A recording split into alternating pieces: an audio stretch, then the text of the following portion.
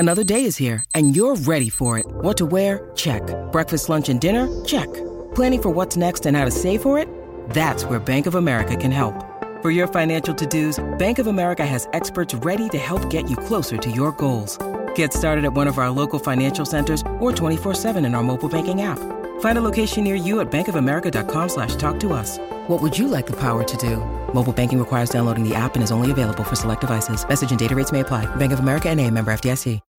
When you need mealtime inspiration, it's worth shopping Kroger, where you'll find over 30,000 mouth-watering choices that excite your inner foodie. And no matter what tasty choice you make, you'll enjoy our everyday low prices, plus extra ways to save, like digital coupons worth over $600 each week. You can also save up to $1 off per gallon at the pump with fuel points. More savings and more inspiring flavors make shopping Kroger worth it every time. Kroger, fresh for everyone. Fuel restrictions apply.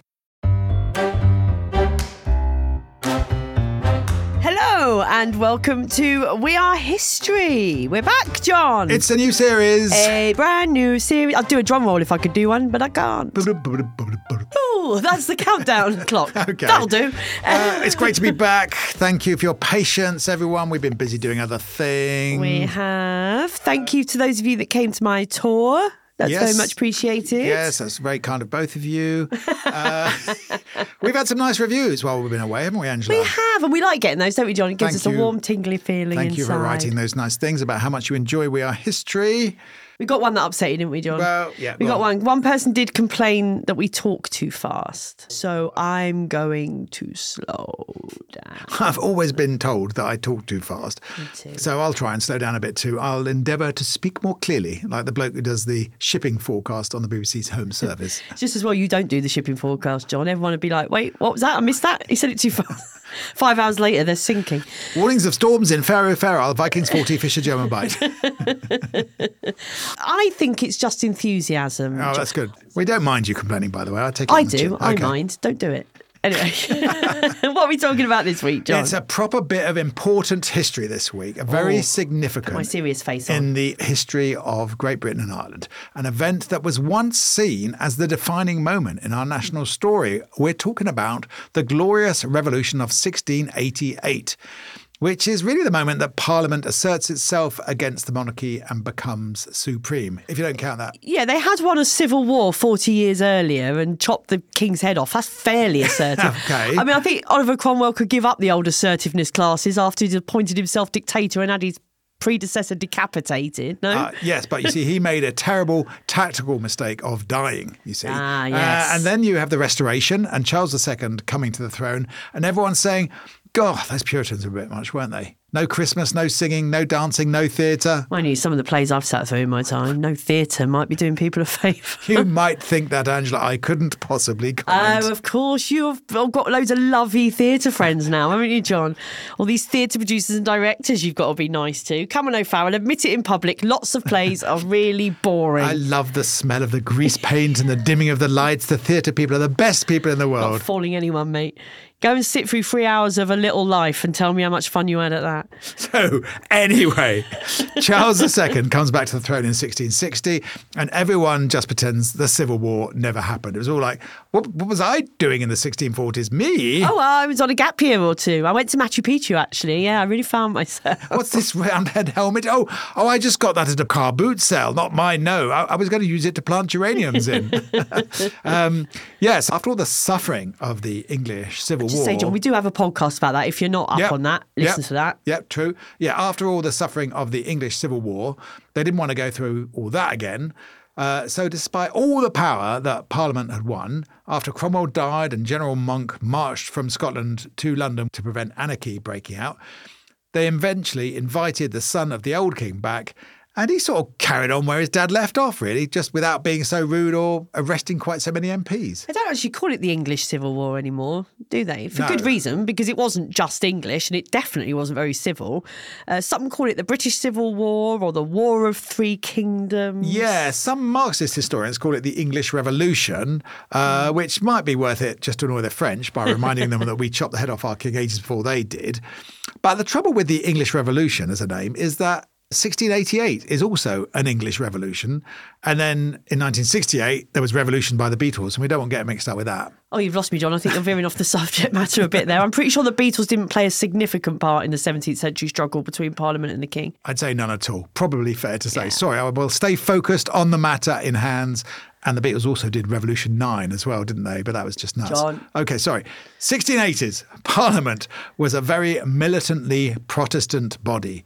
Puritanism wasn't dead. It was just a bit less trendy to wear plain black frock and black hats when the new king was all frilly collars and big purple velvet bed jackets. Yeah, fair to say Charles II was by no stretch of the imagination a Puritan.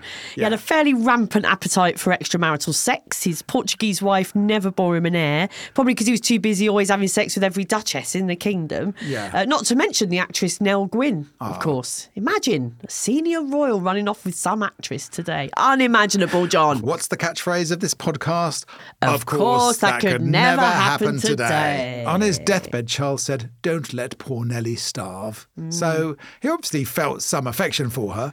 Fun fact, my sister had 2 golden retrievers called Charles and Nell. And they spent a lot of time humping as well. So anyway, Charles was succeeded by his brother, the Duke of York, not that one, or that one, no. Who became James II, or for our Scottish listeners, James VII. Now, James Stuart had become a Catholic at some point during his brother's reign, just decided that's what he wanted to be. And if he'd sort of done it discreetly, there might not have been so many problems. Yes. I do want to say one thing about this anti-Catholicism is that it's a lot more complicated than just hating people who had a different religion to you. Although there was, of course, plenty of that involved as well.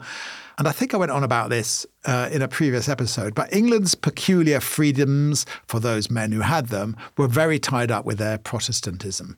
The Catholic monarchies of France and Spain were dictatorships, no balance of powers at all. And that's before you have to start agreeing with everything the Pope says as well. So being anti-Catholic in England back then was also about protecting the limited freedoms that the Protestant ruling classes had. And maybe even the upper middle classes too, however you define that. The people who shopped at Waitrose, not Lidl. That'll be it, yeah. Catholic gravy is just Bisto. Remember that blackboard in Dairy Girls? So as long as James's Protestant daughter Mary was next in line after James the Catholic, the prospect of the 50-year-old Catholic briefly sitting on the English throne wouldn't be worth risking a civil war over. Yeah, Parliament, of course, was not completely united in its approach to the future of the monarchy. And during what became known as the Exclusion Crisis, 2 distinct parties emerged in the House of Commons. The more pro-royal Court Party were dubbed Tories, and the Country Party, in favour of excluding James, were dubbed Whigs. Yeah, both names were originally insults, weren't they? A Whigamore was a Scottish cattle driver, while a Tory was an Irish bandit. But these became the accepted names of the 2 groups that evolved into what we now know as the Conservatives and Liberal Party. Yeah, perhaps our modern insults will one day evolve into the accepted political labels. In the House of Commons today, the record of Rishi Sunak's fascist bastard party was attacked by Keir Starmer's lefty scumbags. Back when the Whigs tried to introduce a bill excluding Charles's openly Catholic brother from the English throne, Charles suspended Parliament, and for the last few years of his reign, he just ruled without it, which sort of hinted at what was to come under James, I think. I think Cromwell would have been turning in his grave if Charles hadn't already dug him up and chopped him into pieces. Absolutely. The remarkable thing about the restoration of the monarchy is that Parliament had fought and won a war, and in 1660 it sort of held all the cards. The powerless royal exile had no bargaining power at all when he was invited back, and yet the upper-class idiots who made up the Cavalier Parliament, they sort of made the fatal mistake of investing all their faith in his good character, in a sort of naive hope that he could be trusted to behave honourably. That never works, does it? Who should we get to investigate wrongdoing by the police? What about the police? Oh yes, that sounds like a good plan. Now, who is going to regulate Fleet Street? How about Fleet Street? I can't see that going wrong. That might be a good place to take our first break, get a cup of tea, and think about how lucky we are to live in such a wonderful democratic society.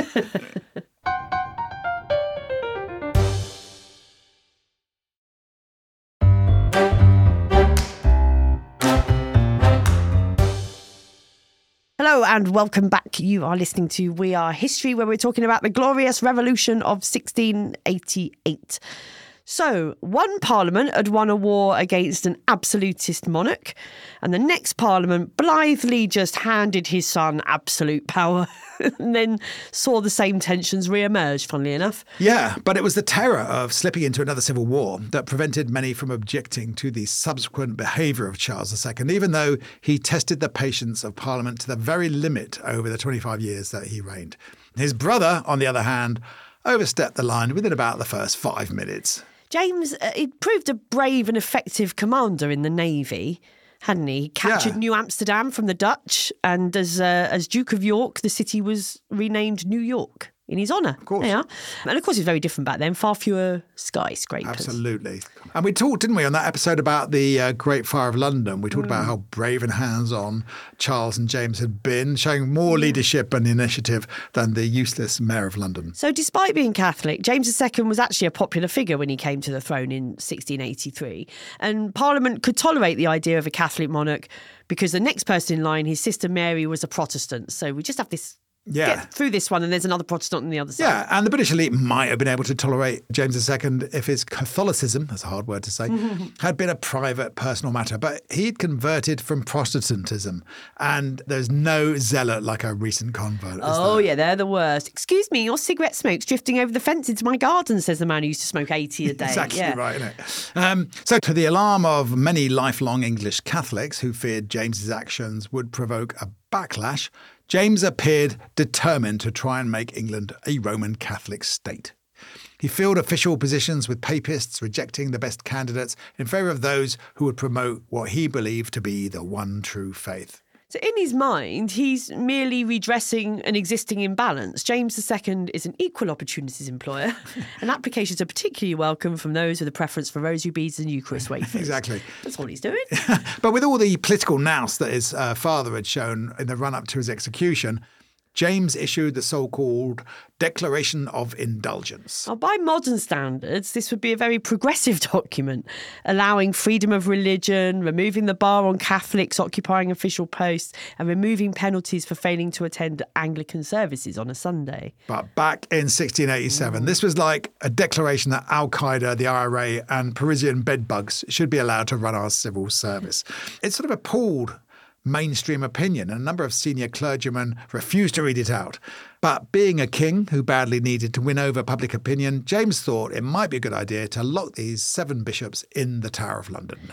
Yeah, amazingly, John, that only seemed to make things worse. Oh.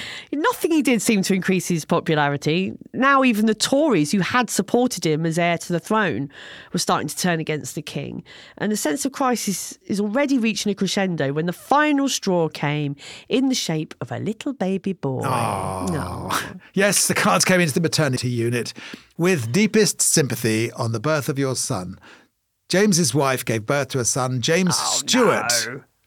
Not to be confused with the American actor Jimmy Stewart. Hold on there, Mr. Potter. My father may not have been much of a businessman. John, you get distracted again. Come on. Okay. James would one day be known as the Old Pretender, the father of Bonnie Prince Charlie. Yes, never had the birth of a son and heir to the monarch been greeted with such abject depression.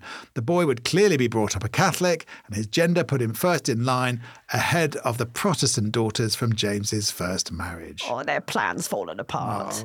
With mum and dad being Catholic, it seemed like there was now a long line of Catholic monarchs stretching out into the future. And that might mean another civil war.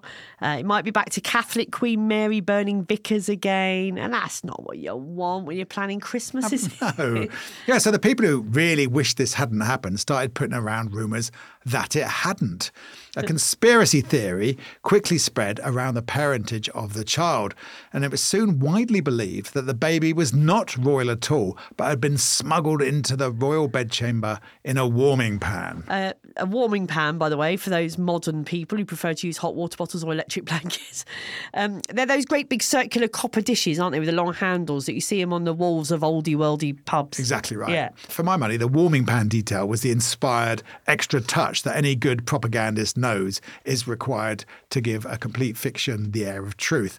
By managing to convince themselves that James was deceiving them, James's opponents acquired some vague moral authority, sort for the illegal, treasonous course that they're about to pursue. So before the birth of the baby prince, James's Protestant daughter Mary had been next in line to the throne, and she was married to the man who'd made it his life's mission to oppose the rise of Catholic France. Yes, William of Orange, so called because he loved to tear his chocolate orange. Who doesn't, John? Yeah, he had only married Mary in the hope of adding England to the military alliance he'd forged against the French. And now he received a letter from a group of leading English Protestants inviting him to invade England. Come on in. Come on in, come on, invaders. So although these senior figures were from all parts of the country and included members of Parliament and the Bishop of London, they had no legal authority. They were not acting upon any mandate from the Commons, the Lords or the Privy Council. It'd be like some random posh chaps today writing a letter to the Times saying, I think there should be a military coup, and the army going, well, we didn't want to do this, but when the call came, exactly. What did we do? So the invitation was all that William needed to fulfil his lifelong ambition to secure the English crown.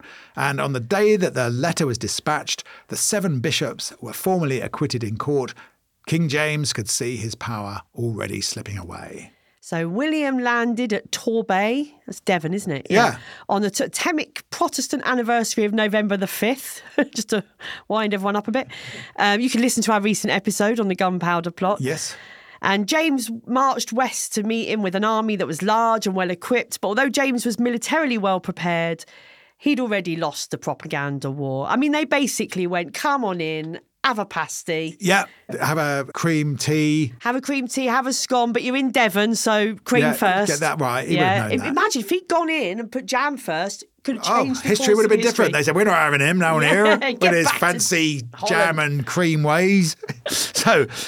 yeah, well, because as well as his 21,000 soldiers, William had also brought a printing press, and he quickly distributed pamphlets in English declaiming James's shocking mistreatment of churchmen, repeating the scandalous story that the royal baby was an imposter, plus recipes, horoscopes, Sudoku puzzles, and much, much more. So as towns across the country declared themselves for William, the invader, officers quit James's army to join the other side. The navy declared itself for the Protestant cause.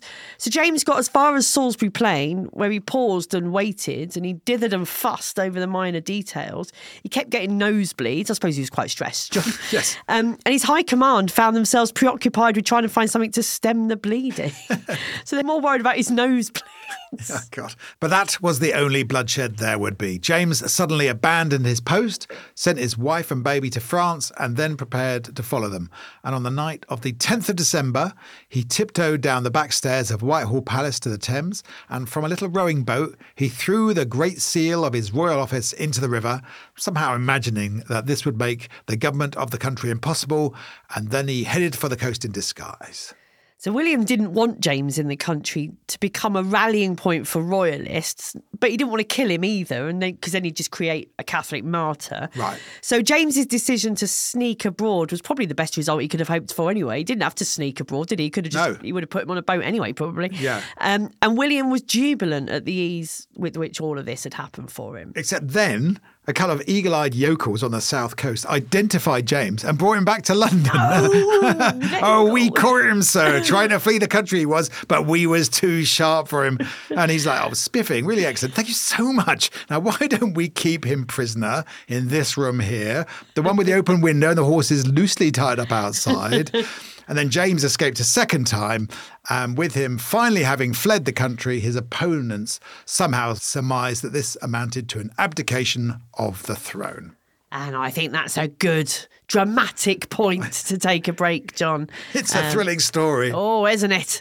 We'll be back after these words from our sponsor.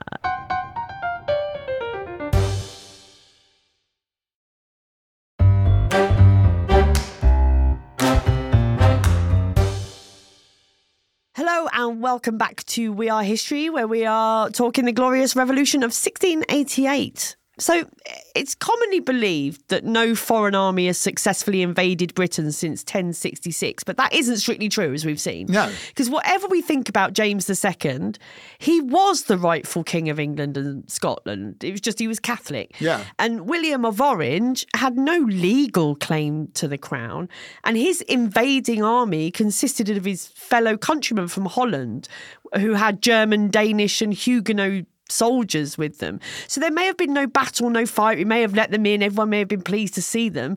But James didn't flee his realm because he thought William might tease him about his nosebleed. Yes. It was an invading foreign army was the key factor in this illegal coup d'etat. Right? Yeah, so absolutely. the last foreign power to invade England, by definition, was not the Normans, but the Dutch in 1688. Oh, right, Angela. God, you're so anti-Dutch. All the time going on about tulips and windmills. Give it a rest, Barnsley.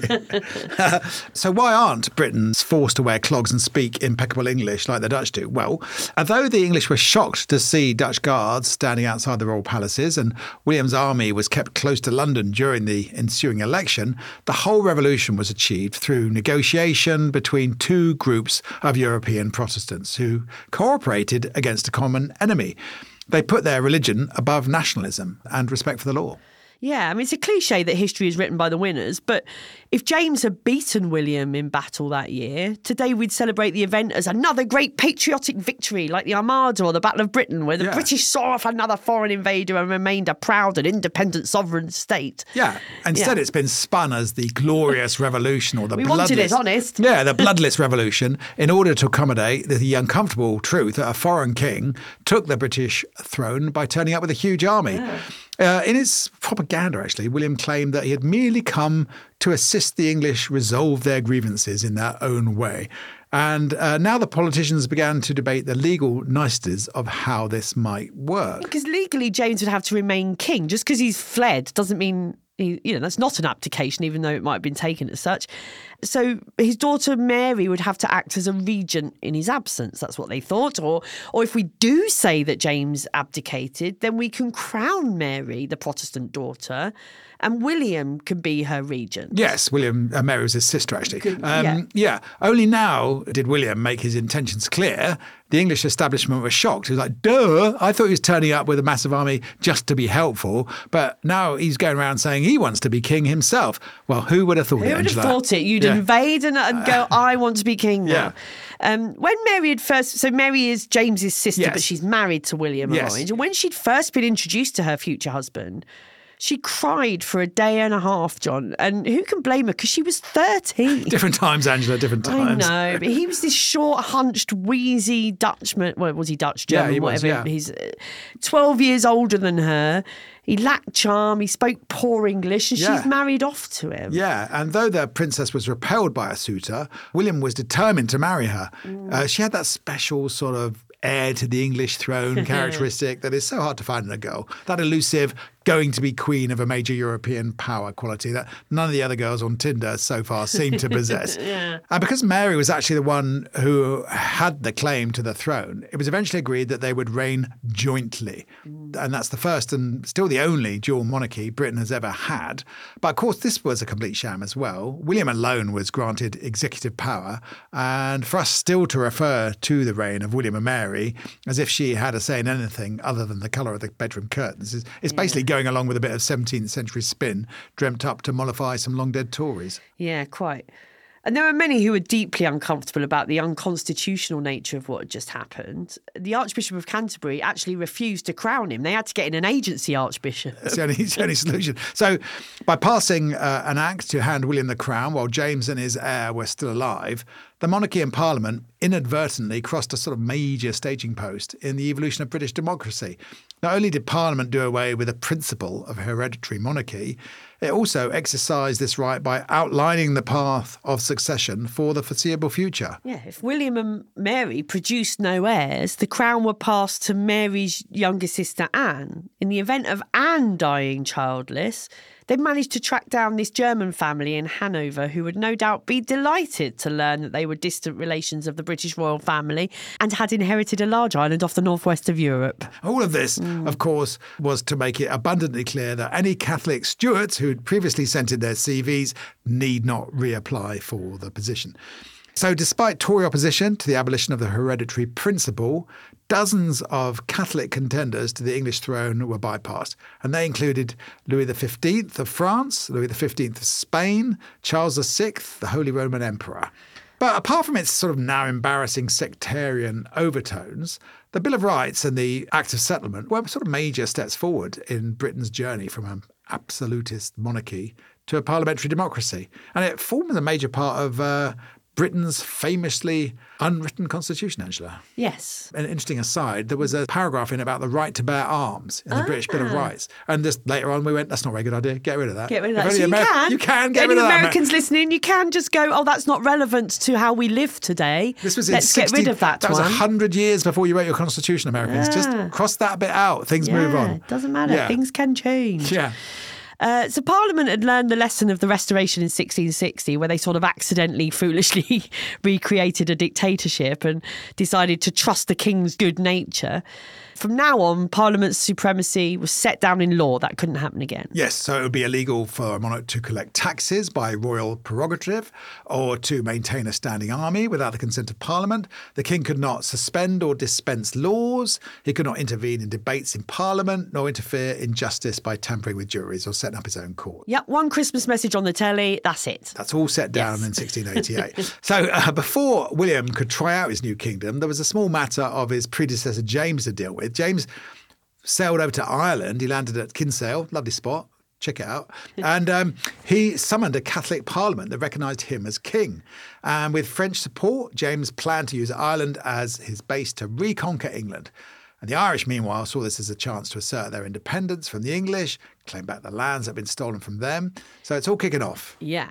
And in June 1690, he landed with an army of continental mercenaries patched up with a few Ulster volunteers who flocked to his cause. And on July the 12th, this is an important date for our Northern Irish listeners know where this is going, the two kings met on the banks of the River Boyne. Yes. You may have noticed, like, if you've got a Google calendar, it always has the Battle of the Boyne in there. Yeah. This is It's what a it is if holiday you in didn't know. Northern Ireland, yeah. So both men had been crowned King of England at different points. Yeah. But anyone suggesting a compromise involving some sort of job share, frankly, they're going to have their work cut out. That's not going to happen. Yeah, before the battle even began, actually, a cannonball fired from across the river hit William on the shoulder. Had it struck his head and killed him, Irish and British history might have taken a very different course. Yeah. The king was injured, but not so seriously that he could not continue to direct his troops. And James's ineffectiveness as a leader was exposed once again, and his forces were routed. Yes, the battle was decisive, but only because James decided so. Yeah. Despite there being considerable support for the Stuart cause, once again, the cowardly and defeatist James fled to France, earning himself the Irish nickname, sorry to any Irish speakers out there, Seamus Cacha? Yeah, James the Shite. It means James the Shite. Yes. James the Shite. So in 1690, of course, still a very significant date in the sectarian circles of Northern Ireland and parts of Scotland as well. Yes, my favourite joke in Trainspotting 2, I don't know if you know this, but they're in divided Glasgow. There's an event where all these Protestant unionist anti-Catholic Rangers supporters are in the pub singing anti-Catholic songs. And Renton nicks all their wallets and goes to the cash machine. And he knows that all the unionists will have the same 4-digit pin, which is 1690. So he cleans them all out. 1690, of course, being the date of the Battle of the Boyne. It's such an acutely observed and erudite joke. It needs explaining on loads of film forums, but what the hell? I think it's all the better for it. Yeah, such good scene. And a decade after that, that's after the Battle of the Boyne, not Trainspotting 2, there came the Act of Settlement, 1701, that said no Catholics on the English, Scottish or Irish throne. Any royal marrying a Catholic would be disqualified from the throne. Do you know when that was overturned, Angela? When it became permissible for a British royal to marry a Catholic without losing their place in the line of succession? Go on, John. 2013. Wow. Yeah, it's quite recent, isn't it? So, you still can't be a Catholic and supreme head of the Church of England. It seems a bit picky, but there we go. But the Glorious Revolution and Britain's system of government that followed gave it a sort of vital head start in Europe, as the continent unknowingly stumbled into the modern era. A less feudal hierarchy allowed talent to flourish, and the limited freedoms of the press challenged corruption and incompetence. And so, unlike the absolute monarchs in France and Spain, the English Parliament had ensured that Britain had a modern and effective tax collecting system. This meant that England was able to mobilise surprisingly large amounts of money at times of war, punching above its weight on battlefields of Europe and on the high seas. Yeah, France's population was nearly 4 times that of England's, but Louis XIV's finances were archaic, chaotic and corrupt, and the growing debts of the French monarchy would be a major factor in its destruction at the end of the 18th century. Oh, France has a revolution. Don't tell me that. We haven't done that yet. I'm working on it as we speak, Oh, John. good. We will Well, be don't tell me doing what it. happens. Don't tell me what happens. Hope the king makes it. Fingers crossed. Anyway, until modern times, and this is why I wanted to do this episode, the Glorious Revolution was Britain's foundation myth. It was the piece of history by which we identified ourselves. And the Americans have 1776, the French have 1789. But for Britain, boasting about the mother of parliaments, 1688 was the date that Britain succeeded in doing away with the supreme right of the monarch without chopping anyone's head off. So it's a big deal. But at some point in our lifetime, somehow we all decided that Britain's foundation myth was actually World War II. I think it was on the 100th repeat of Dad's Army. Yeah. But I say, make it part of the national curriculum. Don't make the kids do the Tudors over and over again. The end of the Stuarts, that's the main thing. And teachers everywhere can do their own Jimmy Stewart impression to puzzled rooms of 11-year-olds. Brilliant, John. Hold on there, Mr. Potter. Perfect. And that brings us to the end of the Glorious Revolution. Thanks, John. That was really interesting. Thank you, John. That was very interesting. Enjoyed that. John just prompted me to say thanks, John, by the way, in case you didn't hear that. I was going to say it, John. I was just getting ready. Oh, Mr. Thank Potter. you, John, for probably the best episode we've ever done. Thank you. Hold on there. Mary did it all. I think John chose this episode because he can do a Jimmy Stewart impression. That's the only Sort of, reason why. sort of. Next week we'll be doing the history of Roland Rat because that's the only other one he's got. But anyway, that is the end of this week's episode. Thank you for listening. Big thank you to all our brilliant Patreon supporters. Yes. You know who you are. It's because of you largely that we can do this. If you would like to join our Patreon gang, and it does mean you get access to exclusive episodes, live Zooms, loads of great merch. We got mugs and what they call Got a new one. coasters, T-shirt. I forgot to put my T-shirt on. I was going to wear my T-shirt today. We've got a new one that says, Angela, let me explain feminism to you once again. We have. We genuinely have. That sounds like a joke, but we have.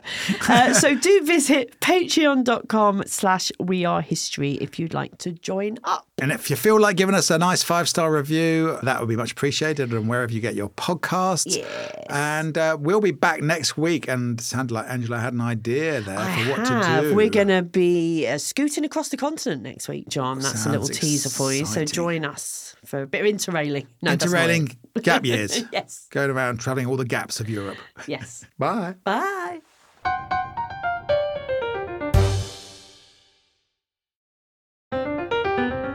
We Are History is written and presented by Angela Barnes and John O'Farrell, with audio production by me, Simon Williams. The lead producer is Anne-Marie Luff, and the group editor is Andrew Harrison, with artwork by James Parrott.